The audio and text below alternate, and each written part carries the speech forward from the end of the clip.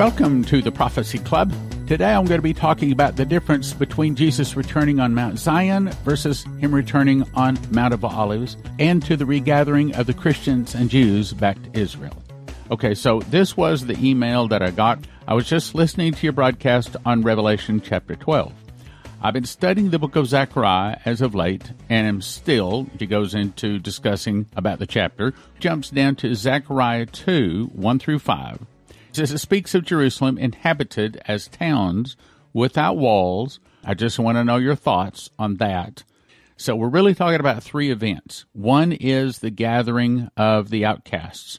There's several scriptures, many scriptures, that say that in the last days there's going to be a great gathering of Christians and Jews back to Israel. I believe that has already started. It started back in 1948. But it's more like just drips. I mean, the finger's still in the dike. The dike is not broken yet. So what's going to break the dike? I believe that when America falls, when the Russians attack and defeats America, and probably even before that, I believe there's going to be a mass exodus of Christians and Jews.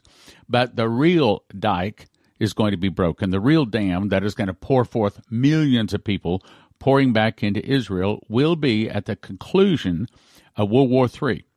You remember that Israel is going to get back all of her land in World War III from the Nile all the way over to the Euphrates, and that Nile is probably going to include most of Saudi Arabia, and that's going to give her also most, if not all, of the Middle East oil all into her hand. Of course, I know right now we don't need any oil, but it's not going to stay that way too long.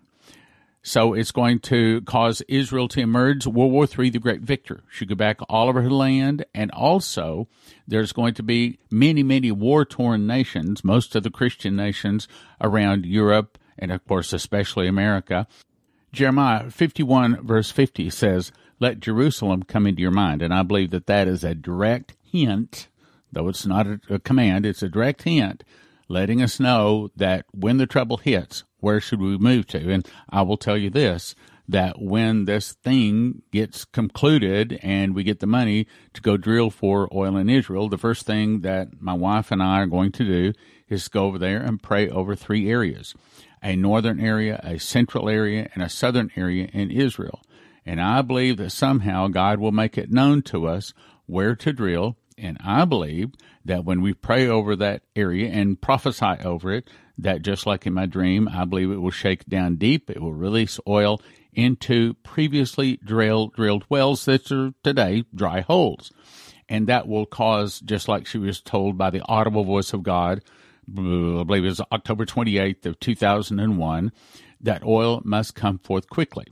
And, of course, that's going to be used. This is what the prophecy said, what God spoke to her audibly, that the oil will make the Jews willing to fight for the land. The oil will also be used to build up Israel's military. She will emerge World War III, the great victor, as I said, getting back all of her land. And then there are many Christians and Jews from around the world moving back to Israel. One of the things we want to do is to set up global radio and TV. And Eddie Chumney and I have already talked about this. He is an expert on talking about the outcasts and what the Bible says about them. In other words, the people that will be moving back to Jerusalem, both Christians and Jews. And I'm going to bring him on, put him on the TV program, and I'll let him explain to the people, here's what we're going to do. We're going to help you. We're going to make arrangements for you to move to Israel if you want to. And I believe that this will start even before the Russians attack America. But the big dike will break, obviously, as and before and during the war starting, but especially when the fall of America has taken place. There will be a mass exodus. They will be moving over to Israel. In those days, I believe that they will primarily move to the land of unwalled villages.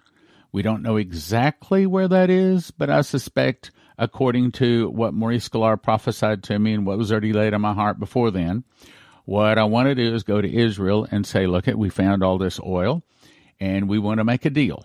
And so I'll talk to him about a deal, but I want to say, we want you to give us a large plot of land, probably someplace down in the desert where nobody wants the area. Why? Because we are going to pray over it. We're going to anoint it with oil. We're going to drive stakes with Brie Keaton, where if you know what she does there and how she walks and prays, and we are going to release the curses. And the Bible says that the desert will blossom like a rose. And so we believe that whatever area they give us, it doesn't make any difference how bad the area is, pretty much. I mean, desert area, I'm sure. Then we will pray over it, and it will blossom like a rose. We will begin to bring back Christians and Jews from around the world. Well, I'll even tell you one more thing, kind of tell you all of my secrets here.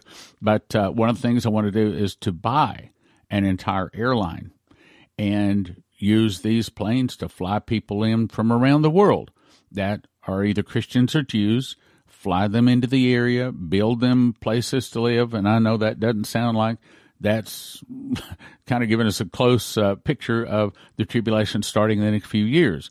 And as I've said, sometimes I see that the tribulation could start in the next few years. Sometimes I say, oh, no, it's going to be more like 5, 7, who knows, maybe even 10 years. Well, I don't know. I honestly don't know. But I'm just telling you that these are some of the things that the Lord has spoken to me to do. So anyway, we will move them to Israel, to the land of unwalled villages, which is probably going to be south and east of what is today Israel, probably down in what is today either Saudi Arabia or over in Jordan. Then, of course, we'll also be preparing a place for the woman to flee, as we talked about video that I made yesterday, turned into a radio broadcast, Revelation 12, very important. So you do want to go watch the video. The whole video is about 40 minutes long, got lots of fascinating pictures of Petra, and that's probably where the flood is going to occur, and the earth open up and help the woman and swallow the flood, which the dragon cast out of his mouth, and all that sort of stuff. The Christians and Jews will refer to them as the outcasts, though the Christians would not necessarily be outcasts, but definitely the Jews would be outcasts that will be moving back to Israel. I believe that is already started in a slow motion, but it's going to pick up a whole lot more. So let's go to Zechariah 2, verse 1. I lifted up my eyes again and looked, and behold, a man with a measuring line in his hand. And he said unto me, to measure Jerusalem, to see what is the breadth thereof, and what is the length thereof. And behold, the angel that talked with me went forth, and another angel went out to meet him, and said unto him, Run, speaking to this young man, saying, Jerusalem shall be inhabited as towns, listen, this is very important, as towns without walls, for the multitude of men and cattle therein. Well, that's right out of Ezekiel, the land of unwalled villages. Verse 11, and I'm going to summarize what it says. The land of unwalled villages, to them that are at rest, that dwell safely, all of them dwelling without walls, having neither bars nor gates, the desolate places that are now inhabited, upon the people that are gathered out of the nations, that's us, the Christians and Jews, which have gotten cattle and goods, that's certainly not the Israelites, but that's all the Christians and Jews that will be moving there, having their cattle and goods that dwell in the midst of the land. So this is also talking about the regathering of the Christians and Jews. Verse 5, For I, saith the Lord, will be unto her a wall of fire round about, and will be the glory of the midst of her, meaning that God is going to protect this little land of unwalled villages. That is until the abomination of desolation, and that's when Matthew 24, Jesus speaking, when you see the abomination of desolation spoken of by Daniel the prophet, stand in the holy place, leave. And I believe that they will go straight south down to the real Mount Sinai, and we'll get to that in just a second. I covered that yesterday, so let's go on. Verse 6, Ho, ho, come forth. Flee from the land of the north. That's all of the Russians, all of the area up there. And he's talking here to the Jews. Saith the Lord, For I have spread you abroad as the four winds of heaven, saith the Lord. Deliver thyself, O Zion, that dwellest in the daughter of Babylon. In other words, this is talking about America. He's saying that the Christians and the Jews that live north of Israel, as well as those that live in America, get out. Not yet. I'll let you know when that happens. Not yet. But there'll be a time when the Spirit of the Lord will be speaking to people, and you won't be having to listen to this radio program to know He's telling you to leave. Verse 8, For thus saith the Lord of hosts, After the glory hath He sent me unto the nations which spoiled you. For he that toucheth you toucheth the apple of His eye. He's saying that this land of unwalled villages will be included with the protection that He's giving to Israel. For behold, I will shake my hand upon them, and they shall be a spoil to their servants, and ye shall know that the Lord of hosts has sent me. Sing and rejoice, O daughter of Zion, that's Israel, that's also these people of land and walled villages. For lo, I come, and I will dwell in the midst of thee, saith the Lord. And many nations shall be joined to the Lord in that day. So this is all of the Christians and Jews from around the world that are making mass exodus of their nations and moving to Israel. And shall be my people, and I will dwell in the midst of thee. And thou shalt know that the Lord of hosts has sent me unto thee. And the Lord shall inherit Judah, his portion in the Holy Land, and shall choose Jerusalem again. Be silent, O all flesh, before the Lord, for he has raised up out of his holy habitation. That's telling us that this is near the return of Jesus. Now let's jump to what she is referring to in Zechariah 14. Now I'm doing this out of order because this is talking about the day of the Lord. This is talking about trumpets, which is the fifth of the 7 feasts.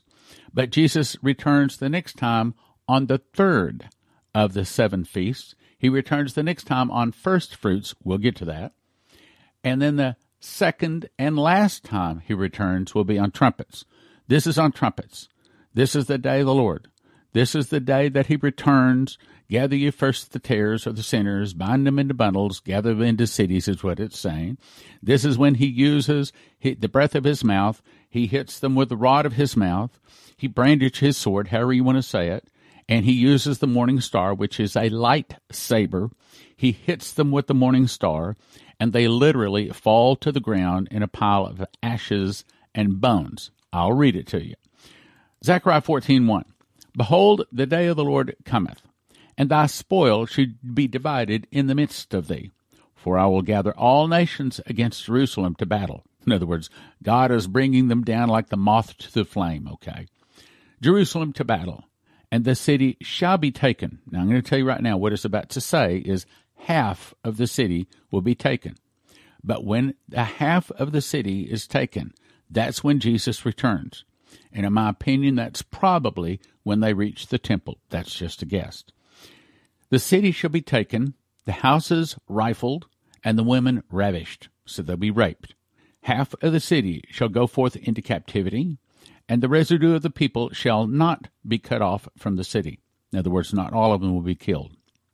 Then shall the Lord go forth and fight against those nations, as when he fought in the day of battle. And his feet, now this is important, shall stand in that day upon the Mount of Olives. Please remember that. Olives, olives, olives. Remember olives, okay?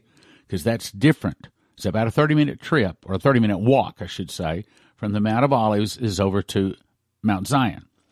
In that day, in other words, the day he returns as the judge to destroy the enemies, is the Mount of Olives. His feet shall stand in that day on the Mount of Olives, which is before Jerusalem on the east. And the Mount of Olives shall cleave in the midst thereof, toward the east and toward the west. In other words, it will literally crack down the middle. And there shall be a very great valley.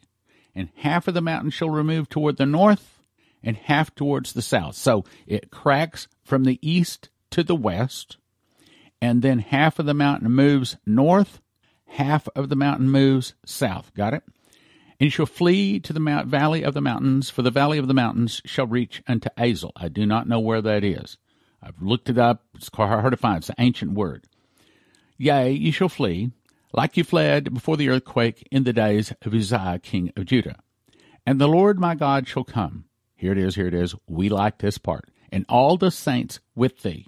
See, so that tells us that we had to be removed from the earth before this time. Yeah, we were.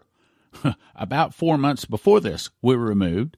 This is when we were taken to the marriage supper of the Lamb. We'll get to that in just a second. But that's proof that this is after the marriage supper of the Lamb.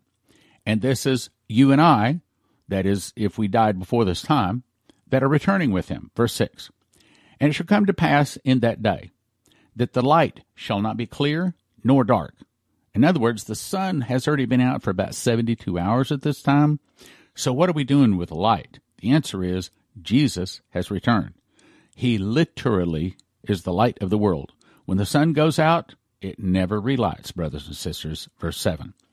But it shall be one day. That's right. It's the day. Isaiah 17:14 says, at evening tide they are, in the morning they are not. So the day of the Lord is just that.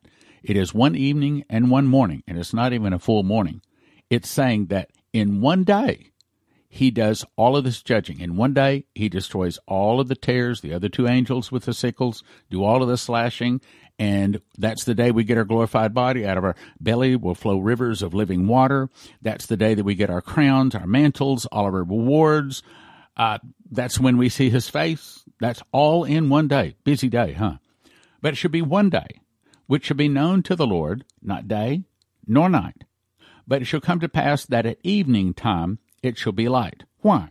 Because he returns as a thief in the night. Not during the day. He returns the night. That would be Jerusalem time.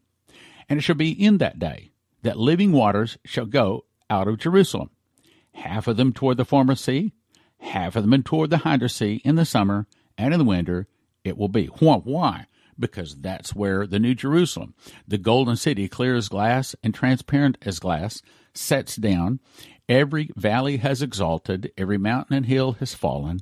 The crooked places are made straight, the rough places are made smooth, and there's no more sea. At that point, and on this day, is the beginning of the new heaven and the new earth, wherein dwelleth righteousness. All of the mountains, all of the valleys are all filled in. There's no more sea. It's a nice, round, smooth ball, except there is one mountain, and only one mountain, and that is at Jerusalem. And that's the reason this Mount of Olives splits in two, because that mountain is being formed. And then the 250-mile square New Jerusalem, the golden cube, comes down and sets on top of that mountain.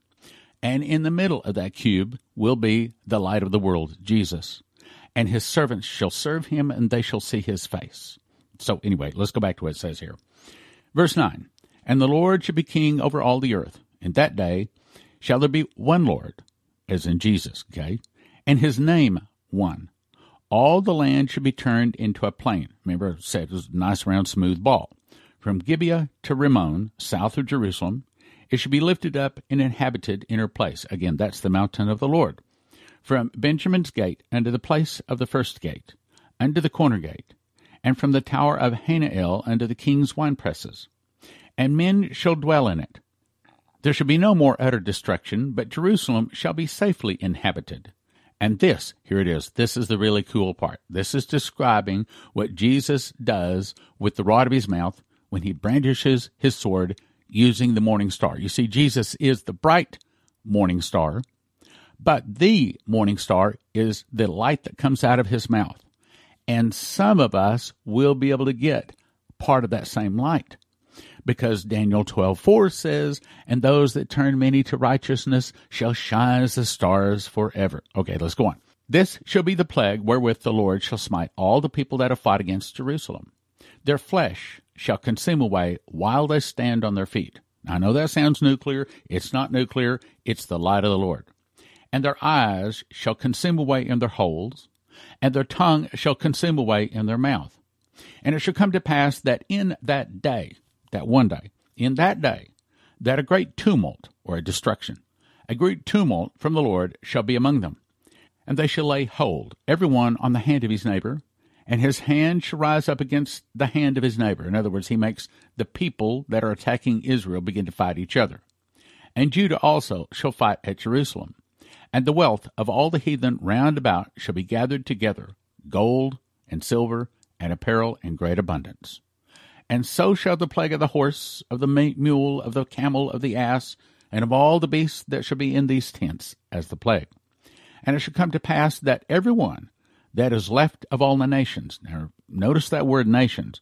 These are the people that did not receive Jesus, but they didn't receive the mark of the beast either. That's when he says nations, so he's talking about.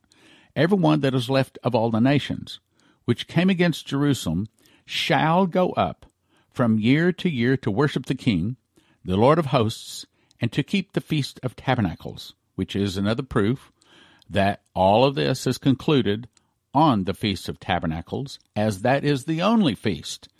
And the only ones that have to celebrate those feasts, or that particular feast, the Feast of Tabernacles, are the nations. And they must come up every year, once a year, on the Feast of Tabernacles, or it's about to say, if they don't come up, they don't get any rain. And it shall be that whosoever will not come up of all the families of the earth unto Jerusalem, to worship the King, the Lord of hosts, even upon them shall be no rain.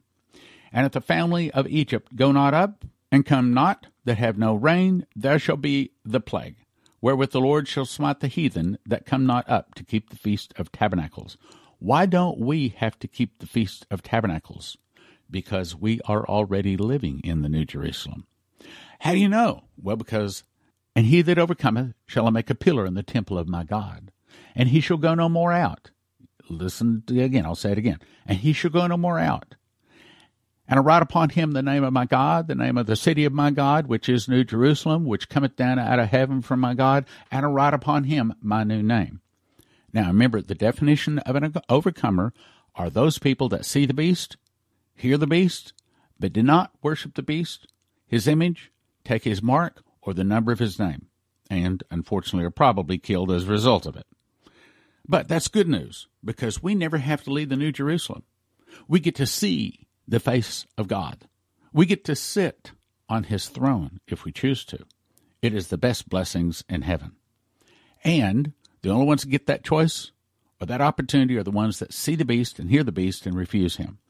Now, that all happens on trumpets, the fifth of the 7 feasts. Now let's jump back about 6 months earlier. This is on first fruits. Now let's go to Revelation 14:1. This is when Jesus returns the very next time. I looked, and lo, a lamb stood upon the Mount Sion, not the Mount of Olives. We just read about the Mount of Olives. This is the Mount Sion. And with him 144,000, having his Father's name written in their foreheads. And I heard a voice from heaven, as the voice of many waters, as the voice of great thunder. And I heard the voice of harpers harping with their harps. And they sang, as it were, a new song before the throne, before the 4 beasts and the elders. And no man could learn that song but the 144,000 which were redeemed from the earth. Okay, so they play the harp. But what do they play? That's very important. We'll get to that in a second. These are they which are not defiled with women, for they are virgins. I believe they are 1-year-old male Jewish boys, according to Leviticus 23, I believe it's verse 10. Again, get my book, Secret Door to Understand Bible Prophecy. That's a major part of what I explain. For these are they which follow the Lamb whithersoever he goeth. What? Well, see, there's about 50 days in there that Jesus, as a lamb, in lamb clothes, the same clothes he walked around on earth, the same clothes he had fished with the disciples, same clothes that Thomas felt and nail scars, he has now come back down. You men of Galilee, why stand you gazing up into heaven? This same Jesus shall return in like manner as you have seen him go. It means he left as a lamb, he returns as a lamb. Probably the same clothes. Follow the Lamb whithersoever he goeth. So these 144,000, apparently Jesus walks all over Jerusalem for about 50 days until he resurrects us. That's the wheat. The barley is first fruits.